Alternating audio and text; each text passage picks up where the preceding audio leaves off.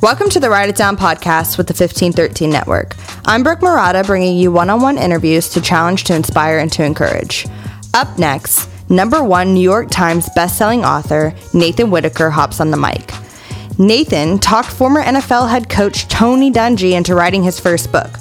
Nathan is a husband, father, author, and speaker. Nathan shares his inspiring story that encouraged me to stay faithful in the small things.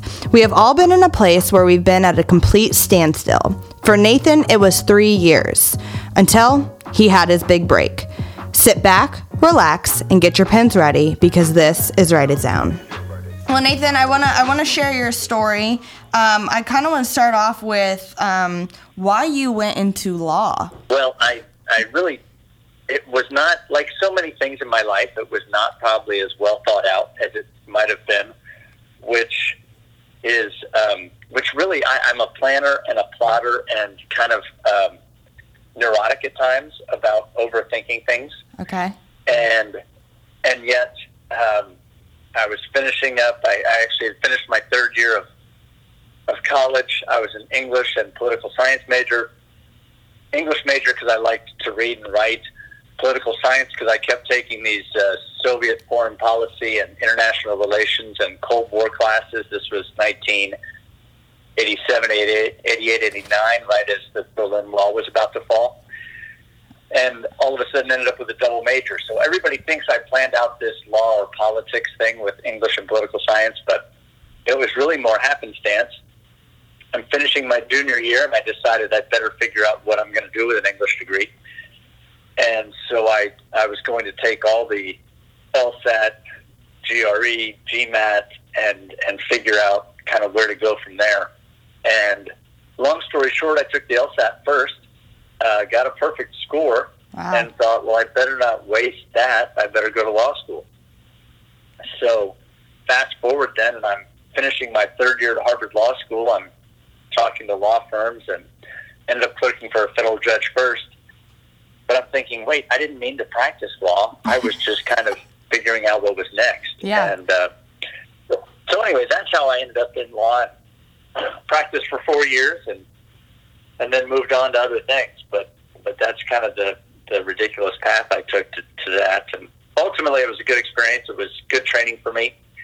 And the economics, frankly, were different than they are today, where tuition in law school is or any, frankly, higher education can be so crippling that it ties your hands for what you want to do next. Yeah. So for me, it was a good experience and good training, and then I could go into other things later. And some of the other things that you moved into were working for the Jacksonville Jaguars and the Tampa Bay Bucks. So what was that transition?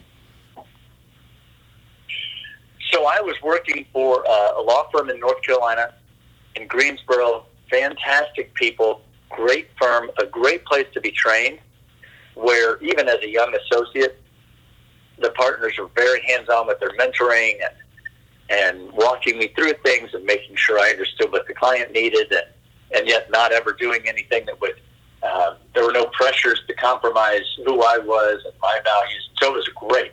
Everything was perfect, except that I just didn't really enjoy practicing law. Mm.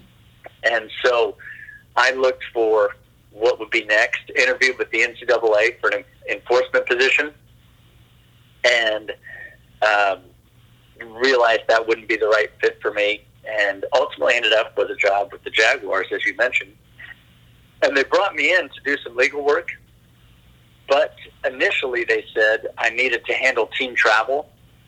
So my first 6 months, I was in charge of travel. So I came in maybe 2 weeks before the first exhibition game, and so I was on the road headed to Charlotte and trying to get an entire team there as well, with nothing but a law degree to Wow. back me. So that was an interesting experience, an interesting 6 months. And then after that, was able to do legal work, salary cap work, contract negotiations, and the like. And so it ended up being a little more in line with what I thought I wanted to do. Right. But that was my path into that. And I talk to people about, even now, I talk to young people in particular, but others, about the importance of owning our role, and that the role we're in right now may not be what we ultimately want. And that doesn't mean we give up on our dreams or give up on our goals, but it also means that you may be a part of a team where they need something in particular, and whether it's taking a deposition or filling out a seating chart for an airline, for an entire football team. Wow. That it needs to be done. So anyway, that was my path to Jacksonville, and how I kind of broke into the league was initially through that travel. Wow. And I got to ask a little bit about that job of like managing travel for a football team. Like, what did that look like day to day? Like, did you go in, on a Monday, like off of a game, and then you got to replan for the next week? Was it, 6 weeks out? What did that look like? Well, everything was the hotel contracts get set every year, and I ended up doing that my entire time in the NFL. Was as part of my legal duties was that I did the hotel contracts, and so you would schedule them as soon as the schedule came out in April. You would get everything pinned down, locked up, get bids from the airlines, and figure out, in consultation with the head coach, the general manager, there might be a trip where they would take coaches' wives, or there might be a trip where we were taking more sponsors for the team or whatever. So we might need a 757 this week, or we might need a 767 the following week. And so figuring out with the airlines and the like, so getting all the contracts done well in advance. But then, as you mentioned, one game ends and you're immediately getting to work on the next game. I would have already given them rough rooming lists, and but then that would always change subject to injuries or who we thought we were leaving behind. And so I would get all that set Monday, Tuesday, hit the road on Thursday to get to the other city and be ready for that, and be going over last-minute details, making sure that everything was set with respect to police escorts. Wow. Most cities you can get a police escort.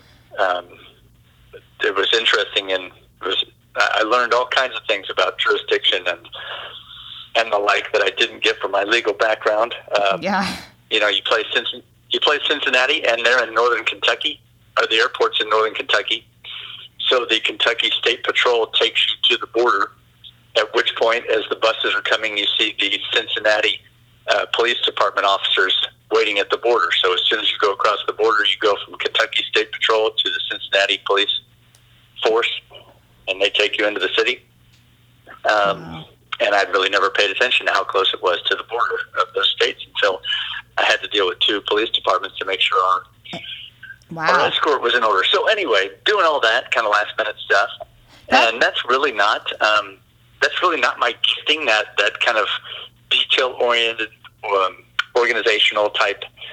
That's just not. I'm really more of a creative type. Yeah. And so that was an interesting time for me. Yeah, I mean, I can imagine. And that stuff is like stuff you don't see.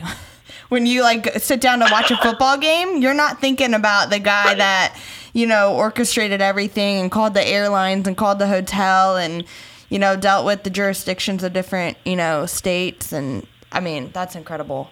Mm-hmm. And so, and you say you're the creative type, but what was that transition from Jacksonville to the Tampa Bay? Like what happened? What had to line up for you? Because ultimately that's kind of what led you to where, it opened doors for where you are now. Exactly. So I had been in Jacksonville. I had actually passed on a chance to join the Patriots. Oh, wow. I'd only been in Jacksonville for about a year. I'm a Florida guy, so was thrilled to be back in North Florida. So we just got to Jacksonville. My wife was 6 or 7 months pregnant, and the Patriots inquired.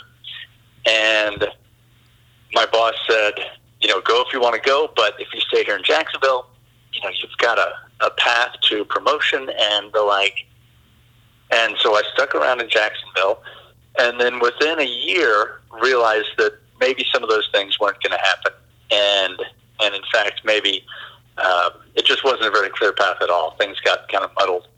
And so I realized that maybe Jacksonville was not a great long-term fit. Was really fortunate at the same time. I probably could have stuck it out, and things probably would have worked out fine. But it made it a lot easier when I was at a law clerk reunion. I had clerked for a federal judge, as I mentioned briefly. And actually, I clerked for him in the 90s. He was appointed by Nixon and still is on the bench. So he's been a federal judge for a long time. But I clerked for Judge Hodges in the 90s. My dad had actually clerked for him in the 70s. And in between us, Rich McKay, who's now the president of the Atlanta Falcons, had clerked for him. Wow. And so I'd go to these law clerk reunions and kind of be hanging out. And about the time I was realizing that things might not be as clear in Jacksonville as I'd hoped, Rich said to me, "Hey, I'm looking for somebody with your background. If you don't mind keeping your eyes open for somebody like that, I need that person in Tampa." I said, I can do you one better than looking for somebody. Wow. And so that's how I ended up working for the Buccaneers, just the happenstance of the relationship with Rich and the like. So I came on board for Tony Dungy's last year in Tampa, the 2001 season, and then spent 2 more years there with John Gruden. Okay. Wow. And then, of course, yeah. And this is the craziest part, and I love your story so much, is, when you met Tony Dungy, your thing is you talked Tony Dungy into writing a book. Why, what, when, what possessed you to ask him to do that?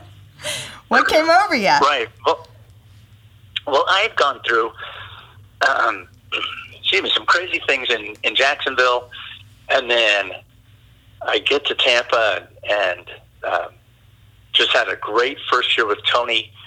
I would say professionally, it was a very strange year because there were so many outside voices wondering if Tony would be fired and the like. And he ultimately was at the end of that year. But within the building, the way Tony operated, the way he never responded to any of those outside voices, he would always say, my job is to coach. God's job is to figure out where I'm supposed to coach. Wow. So I'm not going to worry about that, and I'm just going to keep pressing on. And so I had seen some interesting things in Jacksonville, had a great year in Tampa, and then really kind of had 2 chaotic years after Tony had left in Tampa. And at the end of those 2 years, Rich McKay, who had hired me, left to go to the Falcons. And Coach Gruden and the new general manager fired a number of the rest of us. And so I was out of work trying to decide, do I go to the Seahawks or the Falcons or the Bears, where I had ties and offers to each. And ultimately thought that my experiences in the NFL were really not any different than my college friends were experiencing in the corporate world or my law school friends were experiencing in the legal world, as far as leadership vacuums and chaos instead of teamwork and complete lack of balance in kind of a work-family relationship. And so I thought Tony's story could really help a lot of those folks like me. And so I pitched it to Tony. So here I am out of work. In 2004, I pitched it to Tony, and we kept talking over a period of time. He really wanted no part of it. He said, that he wasn't sure he had anything to share, and even if he did, he wasn't sure anybody was interested in what he had to share. So it wasn't until 2007, and I'm not great at math, but that was a long 3 years. I can't imagine. But, yeah, so I was unemployed. Our church hired me to kind of keep us afloat for a while in Tampa, while I pursued this, and ultimately it ended up, he agreed, and we ended up writing Quiet Strength, Tony's memoir. That came out in 2007. Wow. Can you recall a few moments during those 3 years? Because I think there are a lot of people that will listen to this that are in that quote unquote 3-year waiting period where they feel like, God might be doing something, God might be calling them to do something big, and they're in the waiting. And so I think that's like the most compelling part is, while you had huge success, and I can't wait to talk about that as well, I do know that those 3 years, you start to wonder if God even cares about like your dreams. So can you revisit those dry 3 years or what those looked like? Right. I tell folks when I get asked this, one of the things we talk about is the the cliche, it's darkest before the dawn, and hang in there, the sun's coming up, but it gets really, really dark, and there's no, at least for me, there was no way to see when the dawn was coming. So this sense of, hey, if I just hang on another couple hours, the sun's going to creep up above the horizon. You have no sense of the timing of this, and so there were some times it was really, really bleak, really discouraging. I remember one time my wife, who was incredibly supportive, and so were my parents, and they helped us out a couple of times. And, my in-laws never put any pressure on me, although their son-in-law, they had to be looking at it, scratching their heads, thinking, what is this guy doing? So everybody's totally supportive, but my wife at one point, after about 2 years, we were somewhere out, and somebody asked about our family or what we did, and she said, oh, well, Nathan's writing a book, and so that the conversation went on, and I took her aside later, and I said, hey, let's not say that anymore. It clearly isn't going to happen. It didn't work out. Yeah. I got to figure out something else, and now it's just embarrassing. Yeah. And she kind of she was respectful of that, but really never kind of gave up in her thought that I could do this. And thankfully, it wasn't too much later that Tony changed his mind on things, and we moved ahead. But I went through it all, and not to fast forward to the successes, but excuse me, to kind of drive home this point, I spoke in Boston a couple of years ago, and was going through this story and tied it back into Tony Dungy's life verse that when he was raised, his parents always taught them Proverbs 16:3, commit your actions to the Lord and your plans will succeed. Yeah.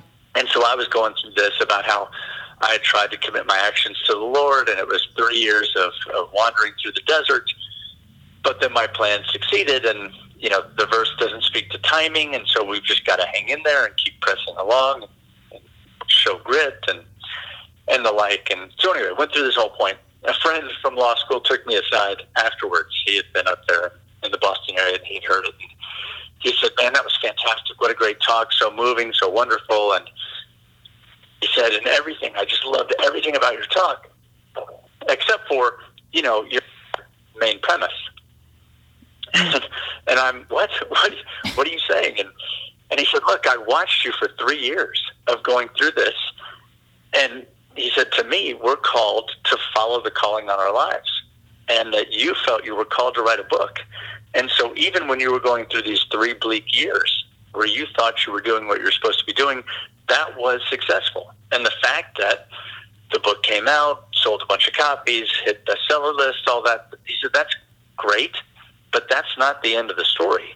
He said, you can't sit there and look to the world patting you on the back as the acknowledgement of you doing what you're supposed to be doing, that in your heart when you're doing what you're supposed to be doing. And I thought it was a powerful point, so that even in those bleakest times, we can realize that it's not the failure that everybody else thinks, and that we're actually doing what we're supposed to be doing. But it's hard. Boy, is it hard at times. That's like, you hit the nail on the head right there. The Lord could be telling you to do something, and it's not being validated in public yet.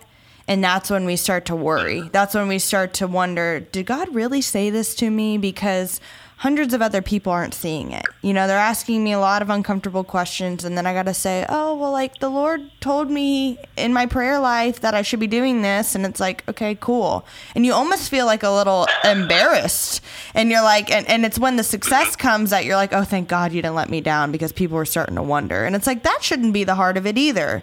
It should be, right. Watching the Lord come through in big ways, because it's ultimately for his glory, and we're just here on display for him. We're going to take a quick break from our show to discuss Patreon. Patreon is a secure site that allows creators to make albums, videos, and podcasts like the one you're listening to now. So if you enjoy Write It Down, please head over to our website, xvxii.com, or spell out 1513.com in your browser. Click on the Patreon banner at the top of the page and show your support.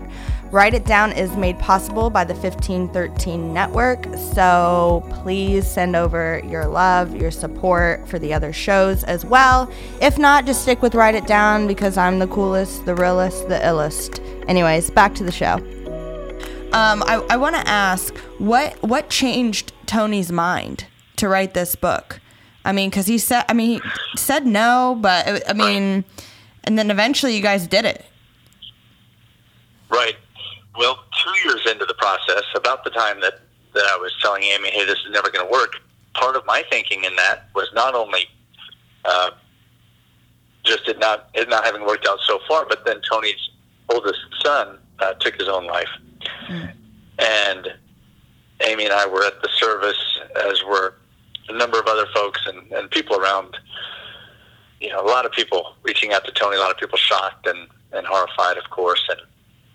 And so I was thinking, I even saw Tony 30 days later, and we were having lunch, and I said, I know I've been bird-dogging you about working on a book, and I just wanted to say, in essence, forget it. I don't know how we'd deal with Jamie's death in print, and I'm sure you wouldn't want to revisit it anyway, and Lauren, and have to go through that, so, forget it. I'm going to move on and figure out what's next, and the like.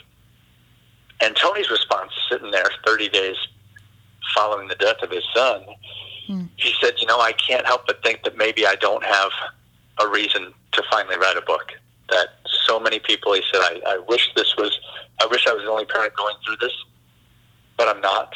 And so many parents have reached out to me, probably because I'm head coach of the Indianapolis Colts, and helped me and helped Lauren and helped us along the way. If there's something that I can do to help somebody, maybe it's through a book that I can do that, then I probably need to think about that. And so that was kind of, I think, working in his mind. And then within 8 or 9 months after that, they won the next Super Bowl, at which time publishers and others were excited to talk to him, wanted him to do a book, where he got such feedback from his post-game comments when he said, I'm thrilled to be the first African-American coach to win a Super Bowl, but I'm just as thrilled, if not more, to have tried to do things the Lord's way throughout. And got such a response to that people, I think he realized that maybe there were people who wanted to hear what he might have to add in a book. So those two things together, I think, helped kind of nudge him along. And so that's when we set out to do it. It was in the spring of 2007, right after they had won the Super Bowl. Wow. And when the completion of the book came, what was that success like? I mean, when did it hit you that this was a success? Was it overnight? Was it a week later? Like, what was the thrill of that all? Right. So it's funny. I still, I'm going to get emotional talking about it right now. The moment of kind of that really still moves me probably as much as any, if not more than others, was when Tony called. I was at a staff meeting, church staff, and we were at lunch, and Tony called, and I stepped out and took the call, and he said, hey, let's do the book, and let's move ahead. And so I walked in to the senior pastor, and the running joke was that he hired me to take the men's and women's ministries and just completely run them into the ground. And I hope I'm exaggerating with that, but that certainly was not. Again, those organizational skills and the like were not always my gifting. Yeah. And having no ministry background and the like. But anyway, they were very gracious to me. I walked back in and said, Tony's agreed to do the book. Everybody knew that I'd been trying to do this for years. And so I took him aside and said, hey, Tony's agreed to do the book. And so we've got a really tight deadline. So if it's okay, I'm just going to give 2 weeks notice now. And he, to his credit, said, I know you've been following this for a long time. You need to just go now and get going on that. Wow. And so we joked that he couldn't wait to get me out the door and fix the ministry issues. But But I walked, so then from there I walked into the house. I didn't want to tell my wife over the phone. And I walked into the house, and she looked at me because Tony had tried to call me at the house first, so she knew something was going on. And I walked in and just hugged her, and we both just started to cry that after 2.5 years of trying to talk him into it, it was finally going to happen. And so that was a huge part of the success, was just having the moment of, okay, what I've tried to do is going to happen. And so that was great. The fact that, and then it all almost happened too fast after that to really sit back and appreciate it. Yeah. Tony and I wrote the manuscript. We wrote it in a month. And then it was published, printed, published, edited 2.5 months after that. So we went from, hey, I'll do it, to there's a book in 3.5 months, total crash schedule. And then we did a media tour. I say we. Tony did a media tour that I accompanied him on. And so he was on Letterman and Leno and Good Morning America. And so we're just flying across the country and doing all this. And then it opened at number 2 on the New York Times bestseller list. The next week went to number 1 and spent 6 months in the top 10. So it was just, it happened so fast and it was so remarkable that it almost was dreamlike, that you think, I was just hoping I just wanted to see it in print. And that was really the moving part for me, was to actually hold it. Wow. And then to have everything else happen so quickly was really remarkable and really a lot to process. But a good thing to process, much better than all those times in the wilderness. Absolutely. I mean, the mountaintops are for sure way more fun. But you don't appreciate it as much if you didn't go through the hard times, through the silent times, through the times where you're really wondering, because that's when you really see God's faithfulness is, oh, I see what you were doing there. You were refining me for this moment. You were humbling me for this moment. The timing had to be perfect. I mean, and who are we to question God in that? Did you always want to be a writer?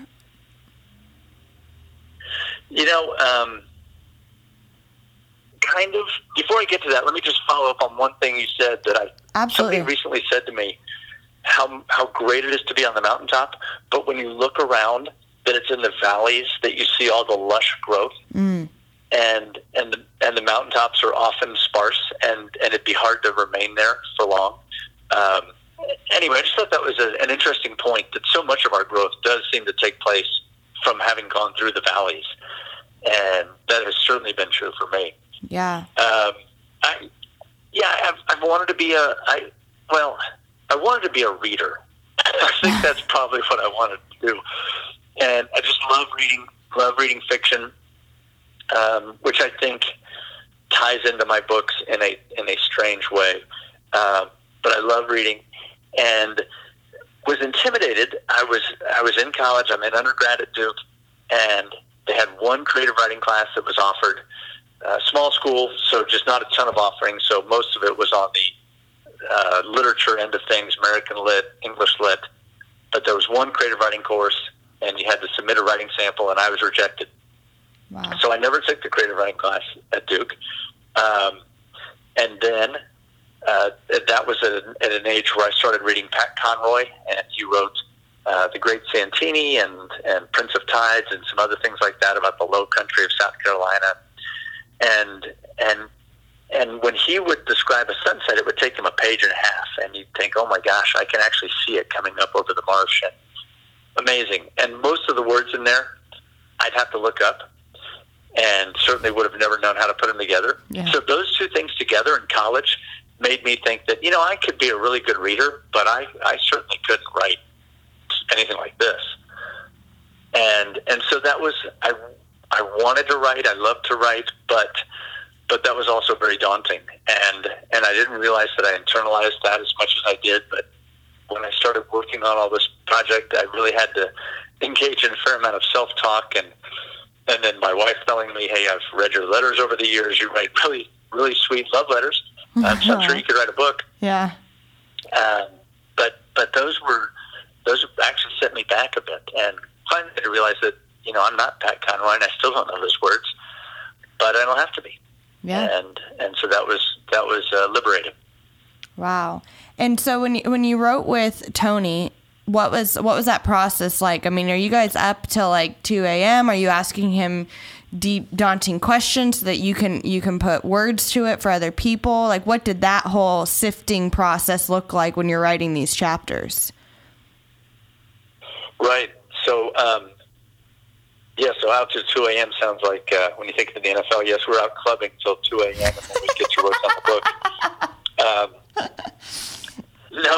Tony, so I'd gotten, I'd worked with him for a year and then kind of chased him down for 2.5 years. And during that process of the 2.5 years, I was kind of going to work on a bigger project. It wasn't going to be just about Tony. It was going to be on leadership and trying to figure out if there was a way to write a book kind of about Tony that wasn't necessarily his memoir, something he was comfortable with.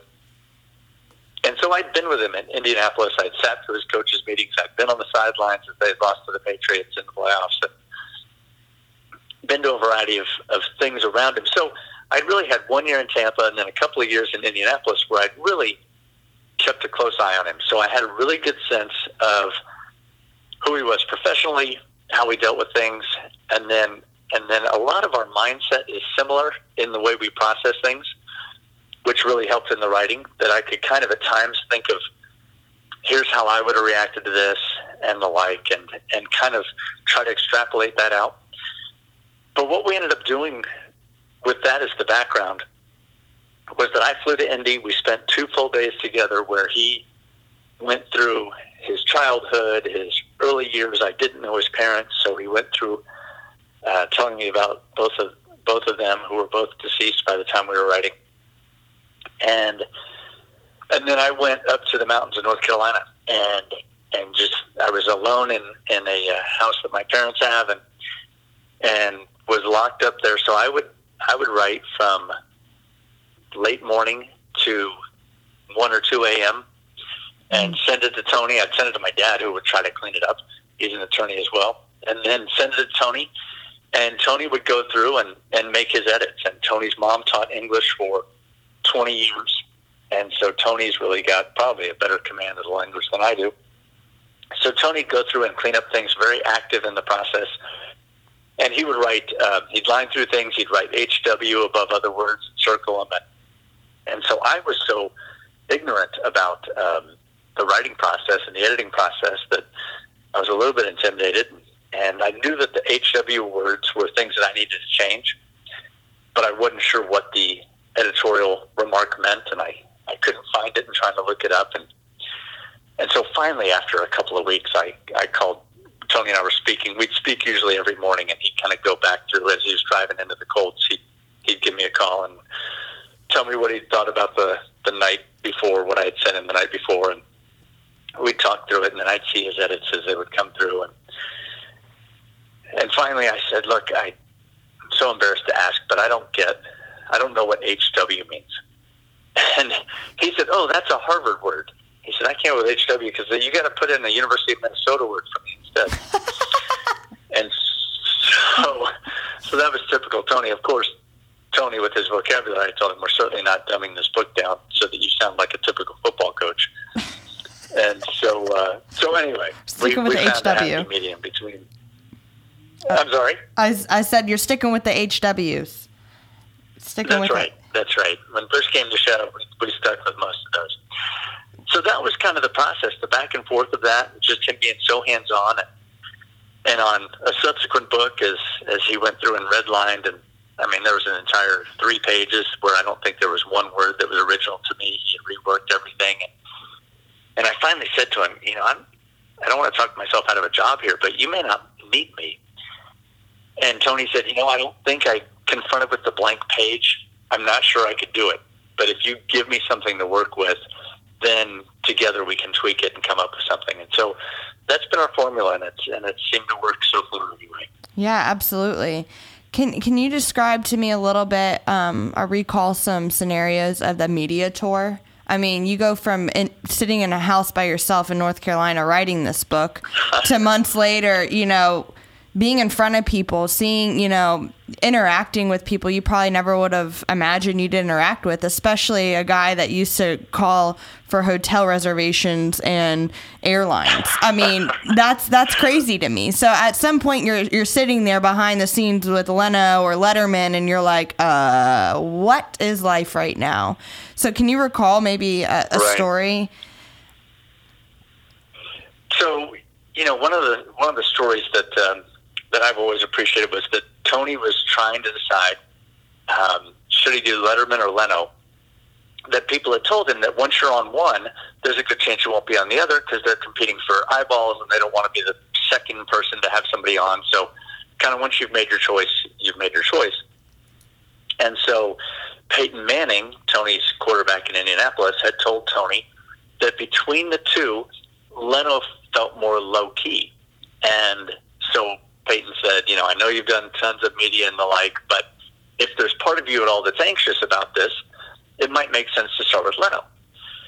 And so Tony chose Leno.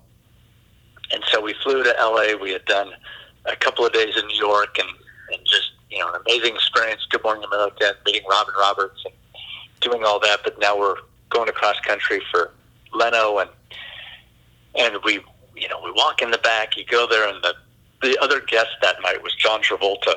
Wow. And so even Tony is taking his picture outside Travolta's dressing room door, with the name behind him. And so we were all just really excited just to be there. And sure enough, Jay Leno walks into Tony's dressing room while we're all hanging out there, and he's just wearing jeans and a flannel shirt, as you would expect. I mean, just kind of typical. And he's just shooting the breeze with everybody and making sure that Tony's relaxed and comfortable. And, hey, we're going to make this so easy, Tony, and this will be so fun. And it worked out great ultimately in the long run that David Letterman, by virtue of being an Indiana guy, had said to Tony, I know you went on Leno, but I really want to have you on my show as well because just love the Indiana connection here. And so it worked out that we were able to do both. But just that whole experience of being backstage at Leno and getting to hang out with him and have a picture taken, and that was just really an amazing, oh my gosh, 3 months ago I was holed up in a cabin working on this. And so anyway, that was a really fun moment. I mean, I'm in awe right now. I feel like I would probably freeze behind the scenes with Jay Leno. So, I mean, I'm just like, wow, I can't even imagine. And just also like hearing the whole build up to that moment. I think that's what makes it, again, kind of going back to that whole mountaintop, I mean, and even Tony said it. I mean, there's a lot of outside voices, but our job is to listen to the Lord and what he has for us. So it's moments like that matter to us, that are like really sweet. You're just like, wow, Lord, like, thank you for seeing me through when everybody else thought I was crazy. Like, it's a really awesome, it's an awesome moment. Where are you at now? I mean, are you still writing? What's that look like for you? Are you still doing hotel reservations? Can you help me? I am doing my own hotel reservations. Yeah. So sure, we can figure out what connections I've got. That's awesome. So still writing. I am doing still got a couple of book projects in the early stages. Tony and I had a book come out this past January, and it was called The Soul of a Team, and it was a teamwork book, and really fun for me. So I did mention fiction earlier, and I wrote, along the way, I've written a fiction book for kids, which was fun. And then this book with Tony was kind of our first foray into fiction ourselves. It's a business fable, but we took, in order to get these principles out yet not embarrass anybody, we took some of the dysfunctional things we'd seen from the NFL, from corporate America, and what we'd experienced ourselves, and kind of wrapped it into a fictional team, the Orlando Vipers. And so we have dysfunctional ownership and wide receivers, and so a lot of things are you can kind of see where they might have come from headlines over the last few years, but we were able to fictionalize it. And so that was a lot of fun for me, to do the fiction, to have Tony was not as concerned with this because actually probably most of his friends have been mentioned in various books. But I've got several friends who are like protagonists in this book because we needed names. And so I'd ask, hey, do you mind if I make you the wide receiver who can't get along with anybody? And friends would always give their agreement to that. So anyway, it was a fun process to write and to come up with. But the other thing that I think makes sense to me with respect to the fiction and telling you earlier that I like to read fiction, I had a writer tell me when I first started on Tony's first book, write what you would want to read. And so I said, okay, well that's great, but give me the real bullet points on how to write. And he said, no, that's really my only rule. And what mattered to me then in reading through that was working on Tony's memoir, and so many memoirs can often be a recitation of dates and events and just kind of, and then this happened, and then this. And so I tried to take it from the standpoint of, okay, if I'm reading fiction, or if I'm reading a mystery or something like that, some sort of story that's unfolding, what would keep me going through Tony's book? And obviously I had to work with what I had. I couldn't fictionalize anything or make anything more dramatic. But in keeping an eye toward, and I've tried to do that with all my books, what would compel me as a reader? Every now and then Tony would flag something and say, hey, the end of this story, this story started in high school, but really it was a teaching moment because it came up right before the Super Bowl, again, the same principle. And so we ought to mention that. And I'd tell Tony, no, as a reader, I think we actually should hold that last bit of the story until it matters before the Super Bowl. Let's not give them too much too soon. Let's kind of hang on to that. Right. And so that was kind of the fiction background of what would keep me going and where would the surprises be and the like. And so anyway, that's a really long answer to that. The other part, briefly, with respect to the Soul of a Team that just came out, is that it's allowed me to do a lot more speaking myself. Yeah. And so I've spoken in the last couple of weeks at William & Mary and Duke and Charleston Southern and Florida Atlantic University, and then several corporations, and headed down to Orlando, and looks like I've got a couple of international speaking events coming up next year. So that's all been really fun to have those folks be interested enough in the message of teamwork and a well-functioning team, and bringing me in to do that. So that's been a fun part as well, and has led to all those hotel and airline reservations. So. Well, I have to say, whenever you were given the advice, like, write something you'd want to read, I think that's so interesting when it pertains to your life, because you always said you love to read. And so how cool is that? I mean, I think even that goes with communication. The best communicators are the best listeners. So, the best writers are the best readers. And having being able to have empathy for the person that is reading what you're writing, I think is what sets you apart as an author. So I think that's really amazing. And speaking of writing, this show's called Write It Down. And each guest has a write it down or a takeaway that they want the audience to remember. So as we wrap this up, what is something that you want us to remember about your story? Well, so one of the write it downs that has become more and more important to me as I've done not only more writing, more speaking, but just kind of trying to work through life and process things, is this concept of writing things down. Mm. And I carry now 5 or 6 just 3x5 index cards with me everywhere I go. And I ran across this actually probably 3 or 4 years ago in a book called The Organized Mind by a UCLA brain researcher. But just talking about how we are just slammed with new information every day in a way that we never have been with the advent of the internet and social media and the like.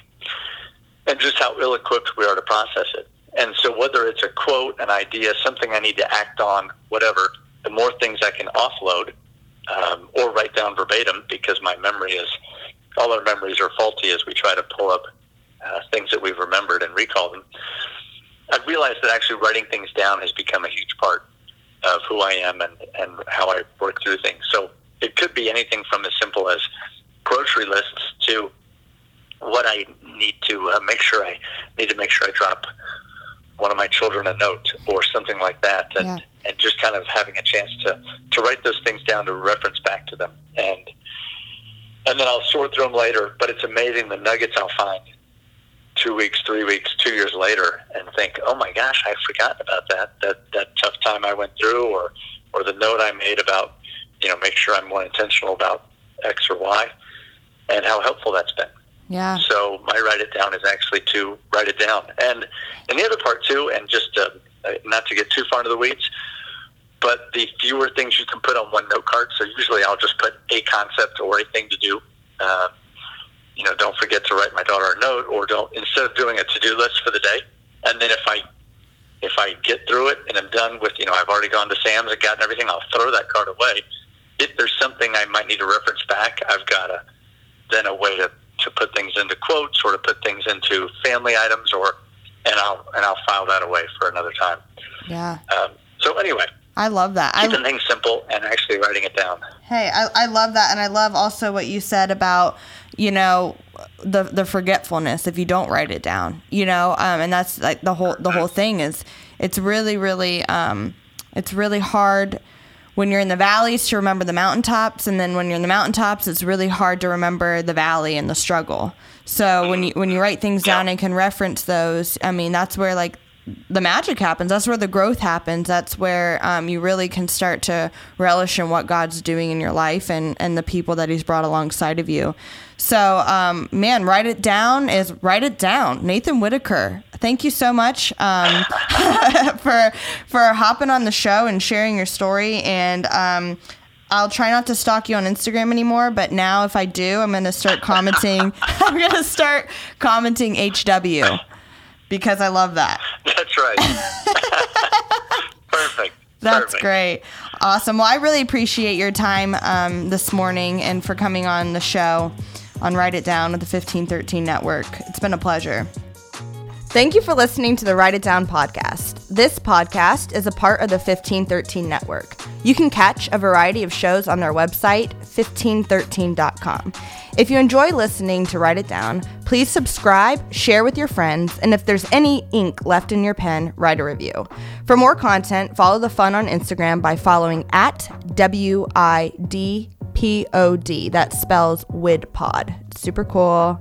It stands for Write It Down Podcast, but it's abbreviated to WIDPod. Anyways, thanks for listening, and we will catch you later.